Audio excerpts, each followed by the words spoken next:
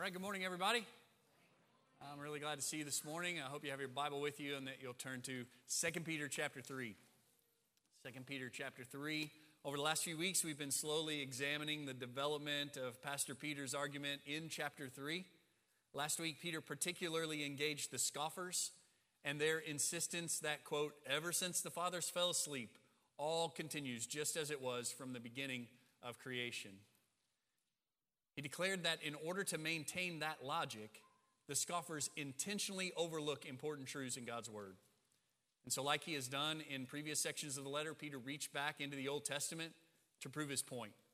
Last week, he went back to creation to say that the natural order of things that the scoffers insist never changes once did not even exist. But then God spoke, and the status quo was dramatically interrupted by the creating power of his word. And then Peter went on to talk about the flood during Noah's day to show that in a similar way, by his word and with water, God interrupted the status quo by bringing unusual judgment and unusual salvation. Let's not forget that part. We didn't talk about that a ton last week, but he also brought unusual salvation. Peter has been laboring to show us that the omnipotent God has a track record of doing things like this. Things that are out of the ordinary, things that are against the status quo, in order to bring judgment against sinners and to bring salvation to his people. And that gives us confidence that he will do it again. That he will do it again at the return of Christ. He will bring salvation to his people and judgment by fire, Peter said, judgment by fire to his enemies. I want to remind you of what Michael Green said last week. The main point of this verse should not be obscured by the problems over the details. It is that God, who created the beginning of all things, has the power to end them. You may remember my paraphrase of that. I brought you into this world. I will take you out of this world. He has the power to create and to destroy. It's in his hands. Last week for application, we talked about how we must not be selective in our remembering. In our remembering of the truths of God's word, we can't be selective. Finding loopholes in the Bible is not the goal of faithful Christian living. In fact, this pattern that we see on display in the scoffers needs to be avoided, where they are driven by a lustful desire, some lust of the flesh, some desire of the flesh. They're driven by it, and they build some supporting argument in order to justify the pursuit of that desire. And in order to maintain that logic, they ignore parts of Scripture. We are in danger of doing that very same thing. To be driven by the lust of the flesh, to build some argument to justify our pursuit of sin and ignore a whole lot of Scripture in order to get down that road. And so we ask the Lord to show us where we are doing that and to grant us repentance to turn away from it. Secondly, we talked about how God has established a track record of interrupting the status quo so that we can be confident that he will keep his promise of the return of Christ. We can be confident that Christ will return. And we long for that day, right? We long for that day when the Lord Jesus returns to vindicate his people, to ultimately, eternally, finally save his people, and to judge his enemies. We long for that day. Do you long for that day? Are you ready for that day? That's going to be one of the questions that will loom over this week and next. And then I tried to make a secondary, although pastoral application to basically ask you, are you ready for him to interrupt your status quo? Or are you, like the scoffers, kind of locked into thinking that everything is going to go on today just like it went on yesterday? Are we, like the scoffers, kind of locked in to the status quo to think that, everything will just continue on as it always has? This Sunday, no different than last Sunday, no different than the Sunday before. Tomorrow will be just the same. Are you ready for him to interrupt your status quo, to break in, to bring discipline and judgment to you for your sin? Do you think he won't do that? Do you think he won't interrupt your status quo to correct you, to bring you back to himself in discipline? Do you think that he won't break in to bring about conversion, to take someone who's walking the broad road to destruction and bring them over to the narrow road, to deliver someone from the domain of darkness and transfer them to the kingdom of his beloved Son? Do you not think that he's able to do what he did for the Apostle Paul on his way to see to the death of Christians and make him a missionary? Do you think that he won't do that the way he did it in my life? To take a sinner, an enemy of his, and not just make him his friend, but make him his child by grace through faith in Jesus Christ? Are you ready for him to break in and bring conversion? Are you ready for him to break into the status quo and send some of you out to the nations?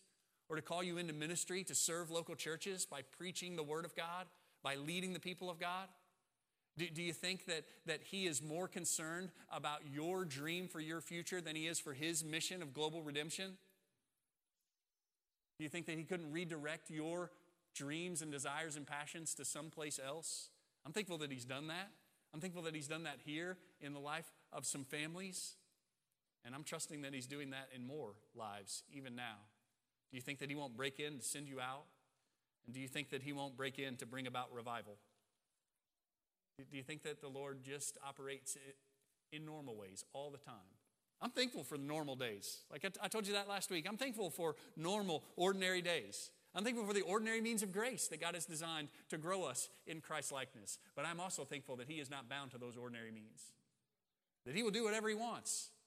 Do you remember in Sunday school just this morning when Jesus goes to the tomb of Lazarus, his friend who's been dead for 4 days, and he says, roll away the stone. And everybody's like, no, we don't want to do that. He stinks. They had no clue that he was about to bring that dead man out. They thought it was all over. If you had been here, my brother wouldn't have died. If you had been here, my brother wouldn't have died. Can he who made the blind man see not keep this from happening? Everybody had a box that Jesus could change it then. Before Lazarus died, nobody in the room seemed to have a box that he's not limited even by death. That he has power even to bring the dead back to life after 4 days. Right. Do you think he will not break in?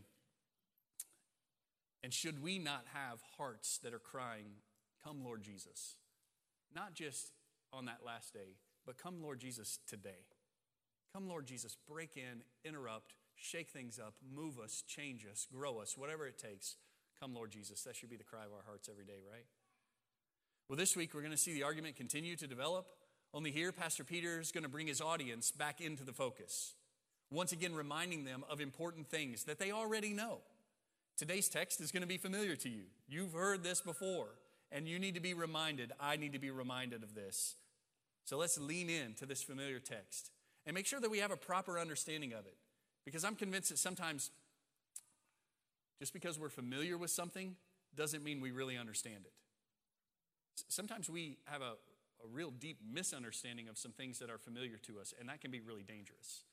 And so let's lean in and look closely to make sure we understand this properly. So I'm going to read from 2 Peter chapter 3, verse 1 through verse 9. Although today we're just going to look closely at 8 and 9, and the next week you'll cover verse 10. Let's read together. This is God's word. It says, "This is now, beloved, the second letter I am writing to you, in which I'm stirring up your sincere mind by way of reminder, that you should remember the words spoken beforehand by the holy prophets and the commandment of the Lord and Savior spoken by your apostles. Know this first of all, that in the last days mockers will come with their mocking, following after their own lusts, and saying, 'Where is the promise of his coming?' For ever since the fathers fell asleep, all continues just as it was from the beginning of creation. For when they maintain this, it escapes their notice that by the word of God, the heavens existed long ago, and the earth was formed out of water and by water, through which the world at that time was destroyed, being flooded with water. But by his word, the present heavens and earth are being reserved for fire, kept for the day of judgment and destruction of ungodly men."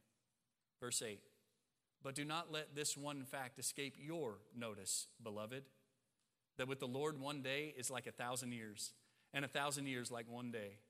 The Lord is not slow about his promise, as some count slowness, but is patient toward you, not wishing for any to perish, but for all to come to repentance." Let's pray together. Oh, Father in heaven, we recognize you as the one true and living God. We recognize you as the creator and sustainer of everything that exists, including every one of us in this room. You are sovereign over all creation. You hold the whole world in your hands, and you are worthy of praise. So we praise you, and you are worthy of our trust, so we believe you. You are worthy of our obedience, and so we submit to you. And as we study your word today, we ask that you would remind us that you are not like us. You are not limited by time as we are. A long time is short to you, and a short time is long to you. Help us to trust. Help us to trust you as you work out your plan of redemption.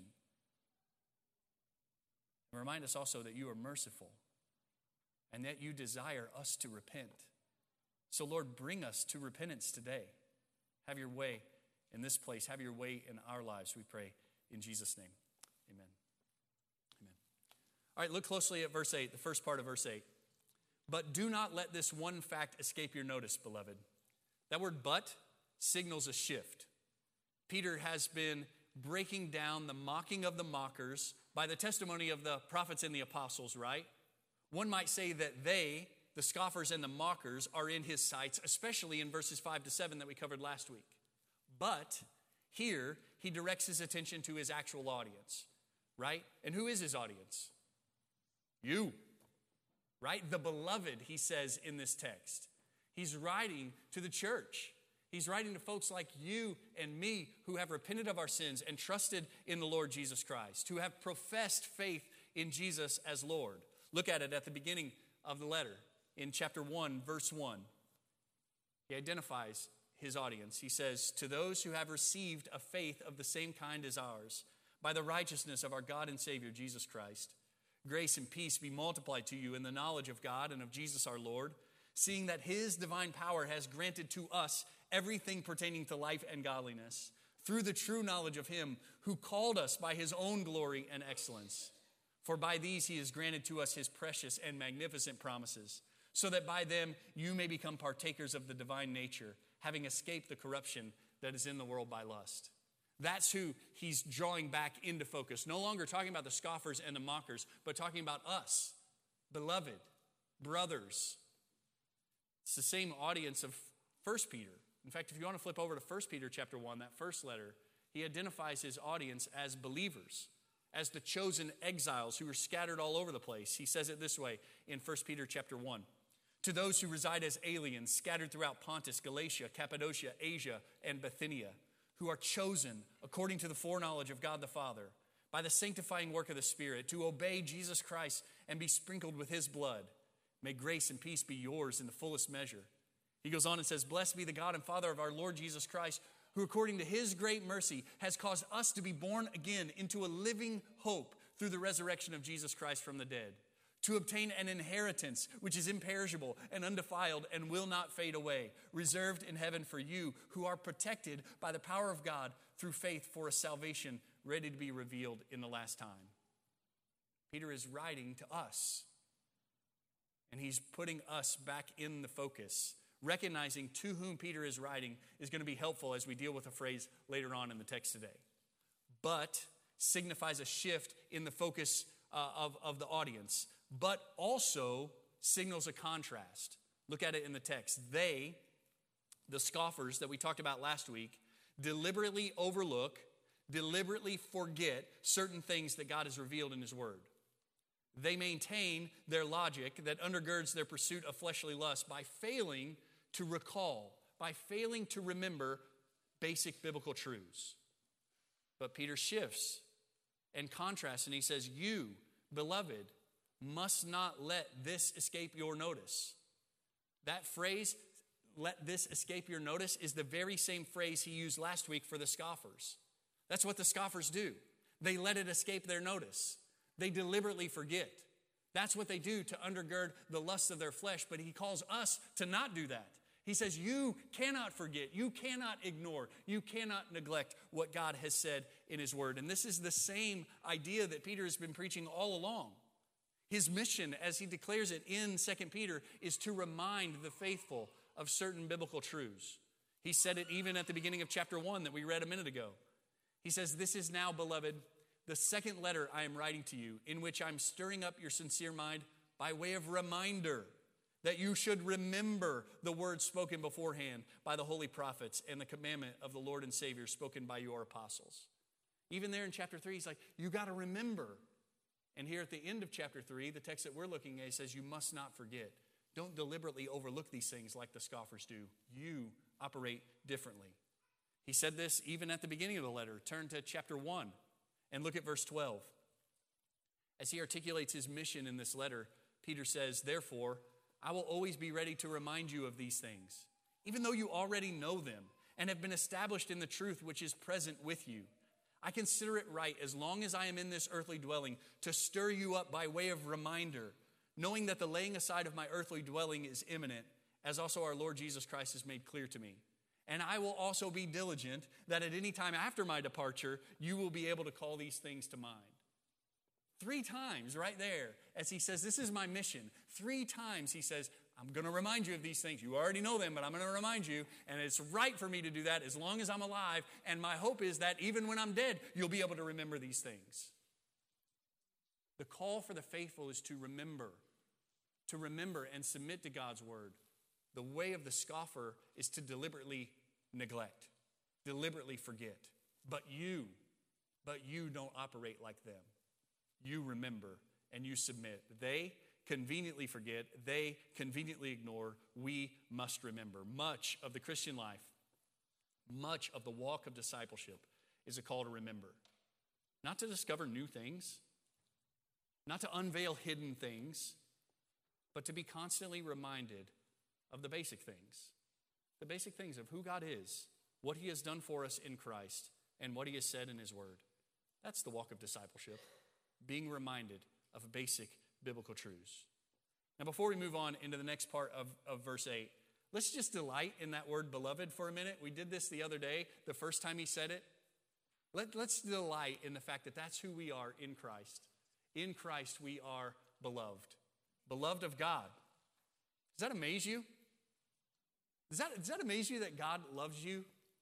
It really should, right? If we understand rightly the holiness of God, and if we understand rightly the sinfulness of man, my sinfulness and your sinfulness, if we understand those 2 things rightly, it should absolutely amaze us that the holy God loves us sinful men.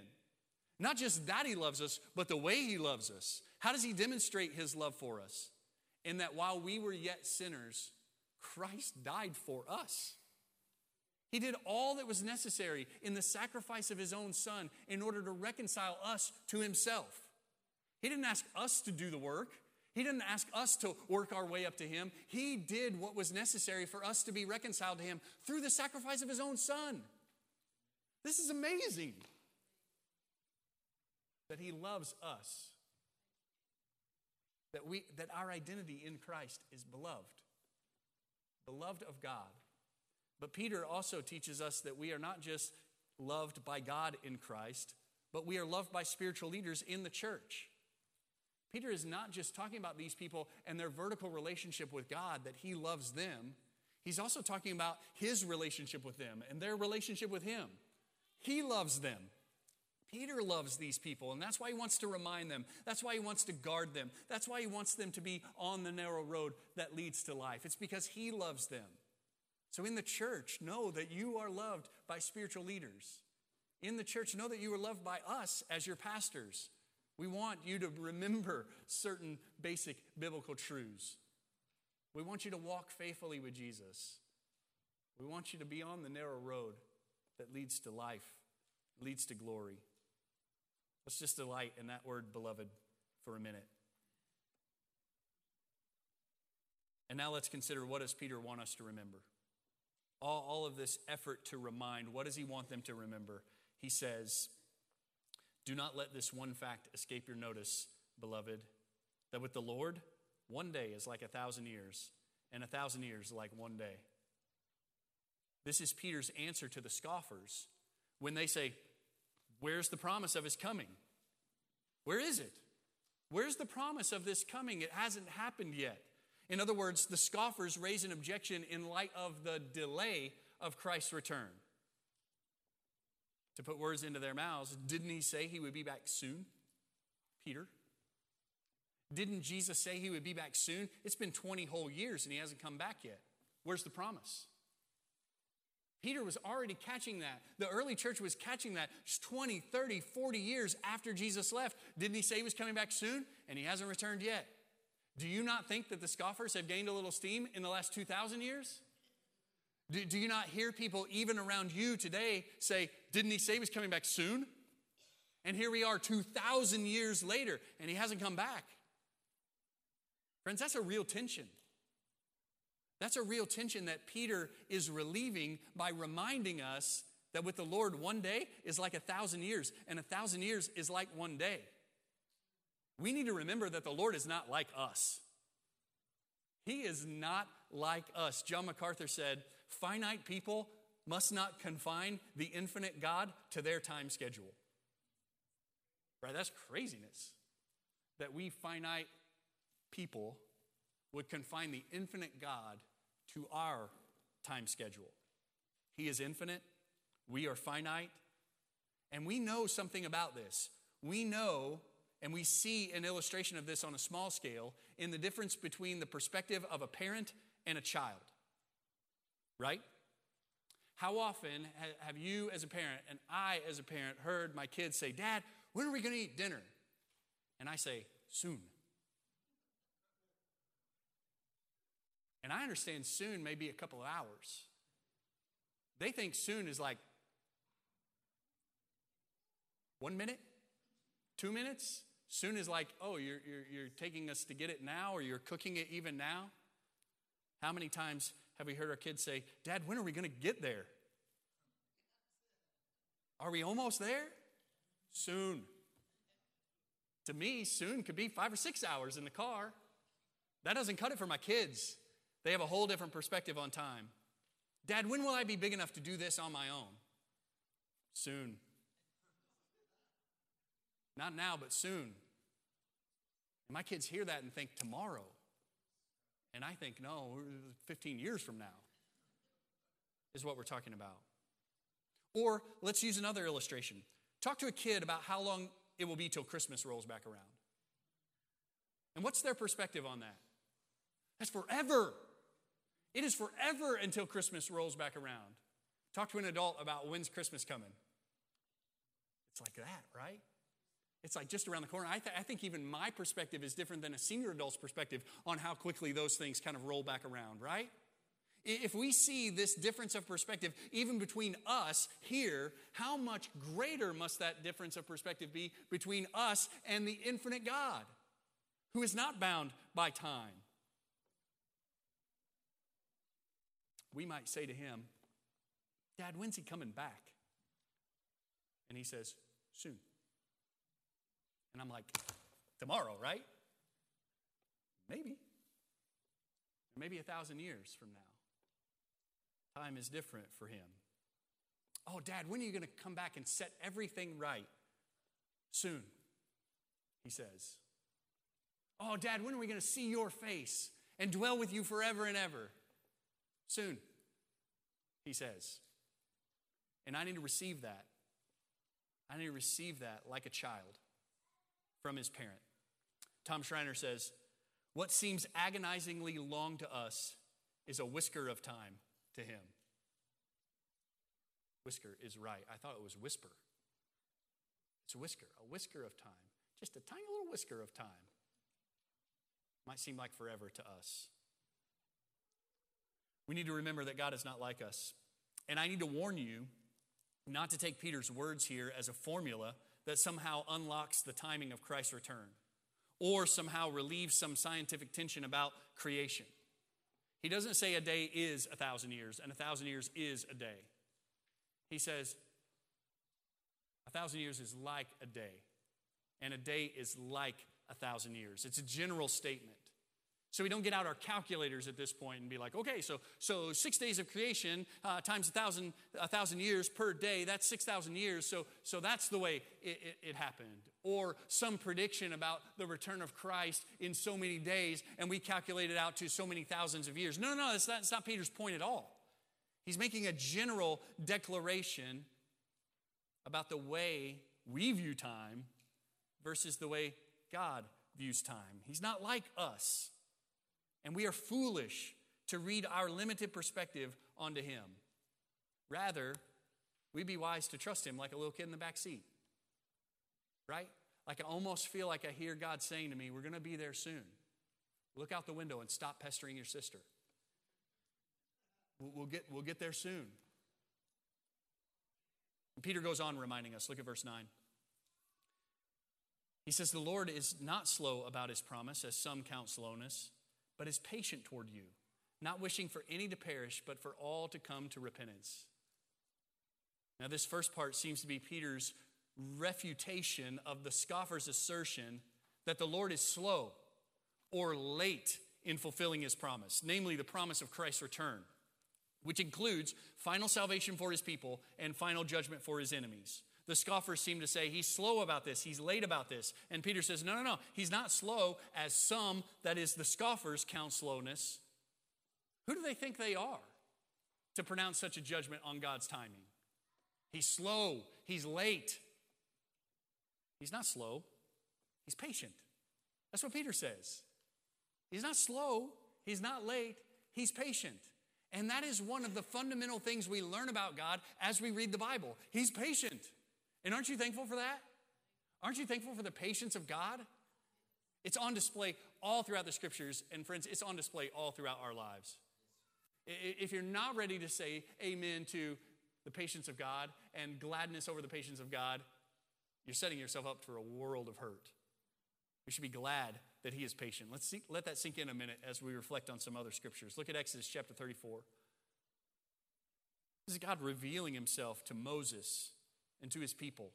It says, the Lord descended in the cloud and stood there with him as he called upon the name of the Lord. Then the Lord passed by in front of him and proclaimed, the Lord God, compassionate and gracious, slow to anger and abounding in loving kindness and truth, who keeps loving kindness for thousands, who forgives iniquity, transgression, and sin, and yet will by no means leave the guilty unpunished, visiting the iniquity of the fathers on the children and on the grandchildren to the third and fourth generation. The Lord, gracious, compassionate, slow to anger, patient. Look at Psalm 86. The psalmists often repeat this phrase. Psalm 86:15, but you, O Lord, are a God merciful and gracious, slow to anger and abounding in loving kindness and truth. Psalm 103, verse 8, the Lord is compassionate and gracious, slow to anger and abounding in loving kindness. And you know the story of Jonah, right? That prophet who was called to go preach about pending doom and destruction to Nineveh. And he refused and tried to run the other way to Tarshish. And a great storm was appointed. And they threw him overboard. And a great fish swallowed him up. You remember all this? And he finally ended up in Nineveh. And he went around that city and he preached 40 days and Nineveh would be overthrown. And what happened? The people of Nineveh repented. They repented of their sins. They turned back to the Lord. And he forgave them. And Jonah delights in the salvation of these pagan people and rejoices that they are part of the family of God. No. Jonah goes up on a hill and he says, I knew this is what was going to happen. I knew this is who you are, patient and kind and compassionate on people that don't deserve it. Oh man, read it, Jonah chapter 4. But it greatly displeased Jonah, and he became angry. And he prayed to the Lord, please, Lord, was this not what I said while I was still in my own country? Therefore, in order to forestall this, that is their repentance, I fled to Tarshish, for I knew that you are a gracious and compassionate God, slow to anger and abundant in loving kindness, and one who relents concerning calamity. God is patient. I don't want to be like Jonah in my reflecting on his patience. I knew you would do this. I knew you were like this. Rather, I want to be grateful and thankful for his patience toward me. He is patient. And there is a purpose in his delay. It's what Peter is teaching. Number one, he's patient. Number two, there's a purpose in the delay. There's a reason why it hasn't happened yet. And that reason is that he desires repentance. Look at it in the text. Does Peter not say that directly? The Lord is not slow about his promise, as some count slowness, but is patient toward you, not wishing for any to perish, but for all to come to repentance. What's the purpose of his patience? Repentance. Repentance. And this is also a common theme in God's word. Look at Joel chapter 2, verse 12.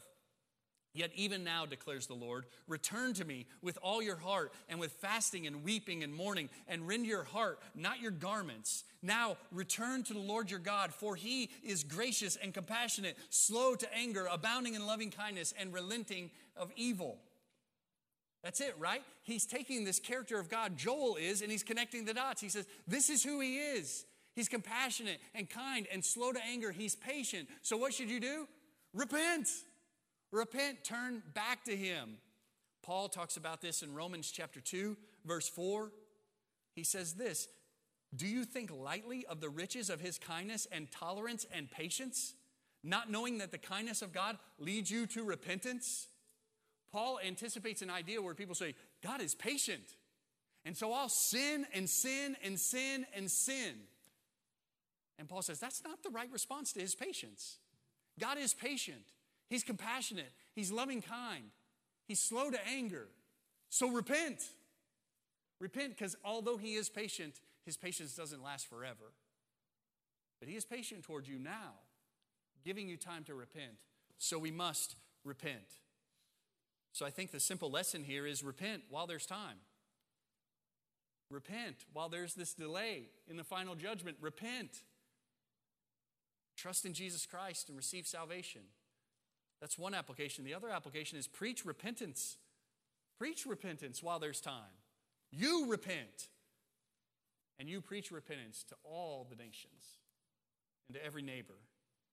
Jim Shattuck says, instead of casting doubt on his promise, God's seeming delay actually highlights his heart. His wanting isn't due to his impotence, but to his mercy. Ironically, what the false teachers were using as an argument against God's promise was the very thing that should have led them to repentance. The thing that they are scoffing and mocking at is their hope. If he were to return today in judgment, they would be consumed and destroyed. And Peter is saying, he's patient so that you'll have time to repent. So repent, and let's preach repentance. Now, there's a theological tension that is created in this verse, and I want us to be careful with it. There are two potential dangers when we read these words. The Lord is not slow about his promise, as some count slowness, but is patient toward you, not wishing for any to perish, but for all to come to repentance. There are two potential dangers here.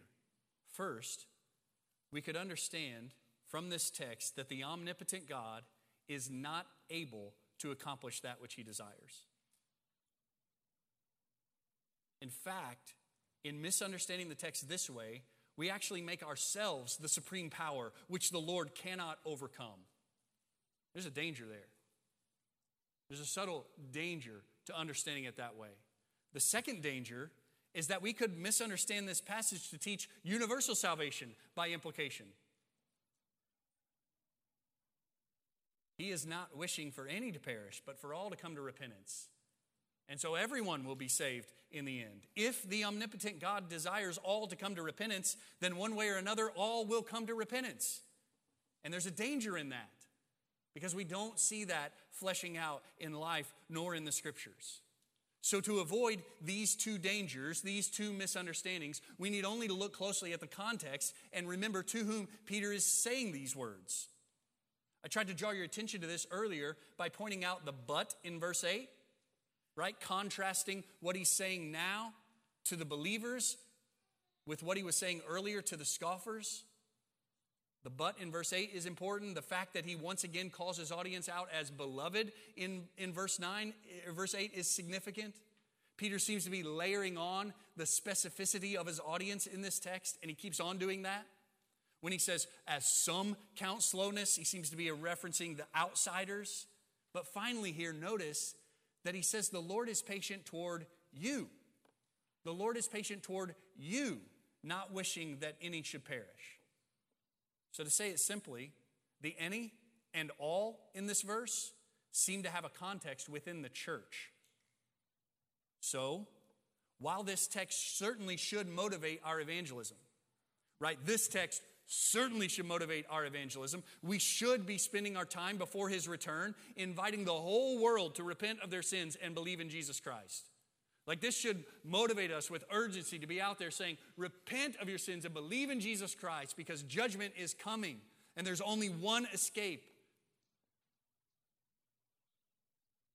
While this text urges and motivates us to evangelism, this text also brings us a great deal of confidence and assurance as his people.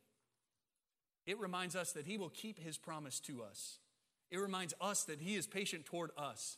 It reminds us that he desires for us to repent and not perish. I think John chapter 6 is a great parallel to what Peter is saying here. John chapter 6, Jesus said to them in verse 35, I am the bread of life. He who comes to me will not hunger, and he who believes in me will never thirst. But I said to you that you have seen me and yet do not believe. All that the Father gives me will come to me, and the one who comes to me I will certainly not cast out. For I have come down from heaven not to do my will, but the will of him who sent me. This is the will of him who sent me, that of all he has given me, I lose nothing, but raise it up on the last day. For this is the will of my Father, that everyone who beholds the Son and believes in him will have eternal life, and I myself will raise him up on the last day. So there's an encouragement here for us as his people, brothers and sisters. God desires to keep you to the end, and he will. And one of the ways he does that is through repentance. So let us, you, be quick to repent from our sin, to turn from our sin and turn toward him in faith and obedience, or as Paul would say, faithful obedience, the obedience of faith. That should be confidence boosting in us, not just affect the way we deal with outsiders, but cause us to be busy in repentance as well. So 3 applications from this short text. Number 1, God is not like us. Got to remember that. He's not like us. He's high above. He's infinite. He's glorious. He's full of mercy. He's full of love, compassion, slow to anger. He is all of those things, and that should cause us to praise him. Right? That should cause us to praise him. When we reflect on who God is, it should cause us to praise him. Who's like him? No one is like him. We should sing to him. We should worship him. We should obey him. He's not like us. Don't forget that. And stop treating him like he is. Like that whole, where's the promise of his coming? I thought it was soon. That's us treating him like he's us. He's not. He's different from us. And that should cause us to worship him. Number 2, repent. Repent is the call of this text. Repent, turn from your sin and turn toward the Lord in faithful obedience. Turn from your sin, turn toward the Lord in faithful obedience. And listen, repentance is not just a one-time experience at conversion. It's the ongoing lifestyle of the disciple of Christ. Right? Repentance is daily need as we follow after Jesus. Certainly, it's a once experience, a beginning time experience at conversion. We would call conversion repentance, right? But it doesn't stop there. We keep on repenting as we walk with the Lord Jesus Christ. So turn from your sin and turn toward the Lord in faithful obedience. Turn also from the false teachers and their enticements toward worldliness and turn toward the truth of God's word. One of the things Pastor Peter is saying here is don't forget like they do. Don't ignore like they do. Don't overlook what he has said like they do. Rather, remember. And we do that by regular Bible reading, by participation in small group Bible study, by worship services and preaching, and memorization, meditation. Take in all of God's word so that we turn from the false teachers, from their enticements to worldliness, from the lies that they share, toward the truth of God's word. Some of you need to do that for the first time in conversion. Some of you are walking the broad road to destruction, and today's the day where he invades that status quo and he brings you over. He brings you out of darkness into light. You need to repent. Repent of the way you've been walking and trust in the Lord Jesus Christ. Some of you need to do that for the first time, and some of you need to do that for the 100th time today. You need to keep on repenting. You've been treating repentance like it's something you did in the past. And you've developed patterns of sin that need to be turned from by the power of the Holy Spirit. Repent. Don't wait. That seems to be part of what's going on here too, especially as we move into verse 10. Like as much as Peter talks about God's patience in verses 8 and 9, in verse 10 he says, oh, but the day is coming. Like, don't forget that the day is coming. Don't wait. You know when that day's coming? Do you? Anybody want to be so bold and say, I know? The Lord Jesus himself said, I don't even know. That day is coming and none of us know when, so don't wait. Don't wait to repent. Don't wait to trust in Jesus Christ. Remember, he's not like us, and worship him.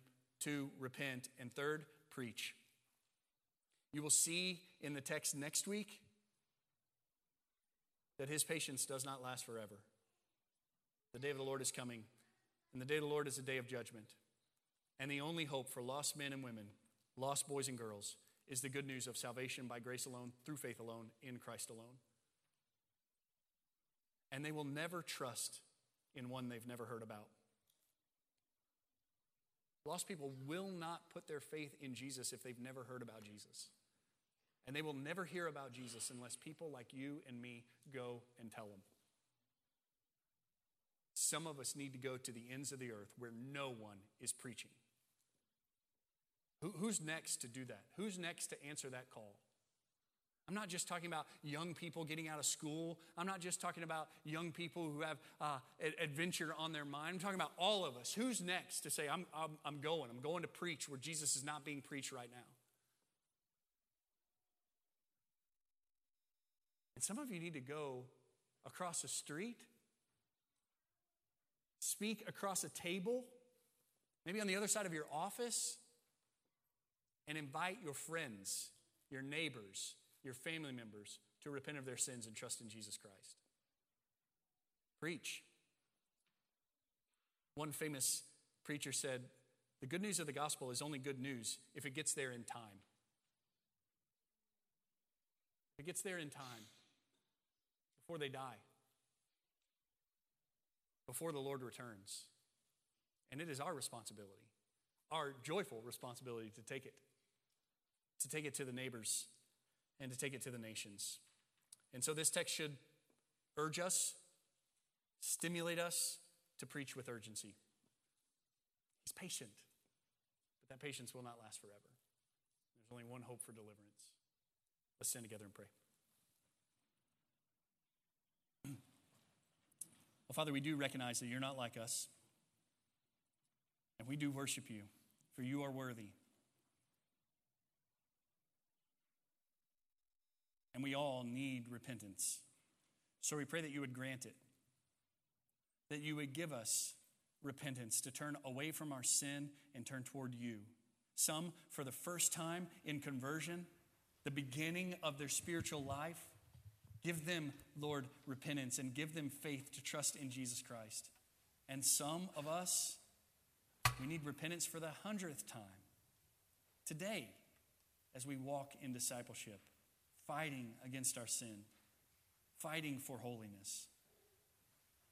I pray that you use this text today to give us an urgency in our repentance as well, that we would not wait.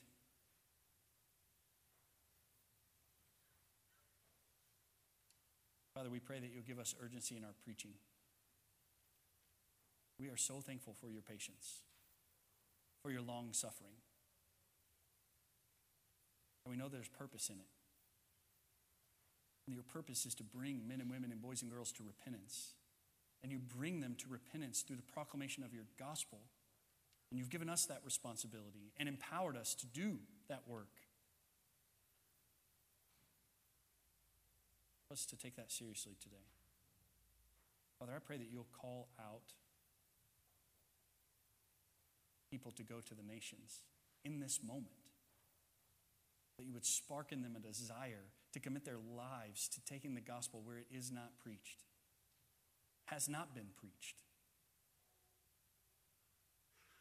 And I pray that you'll call people out to talk to their neighbors, their coworkers and their friends, their family members, to proclaim with boldness and confidence the truth of the gospel of the Lord Jesus Christ. We pray it in his name.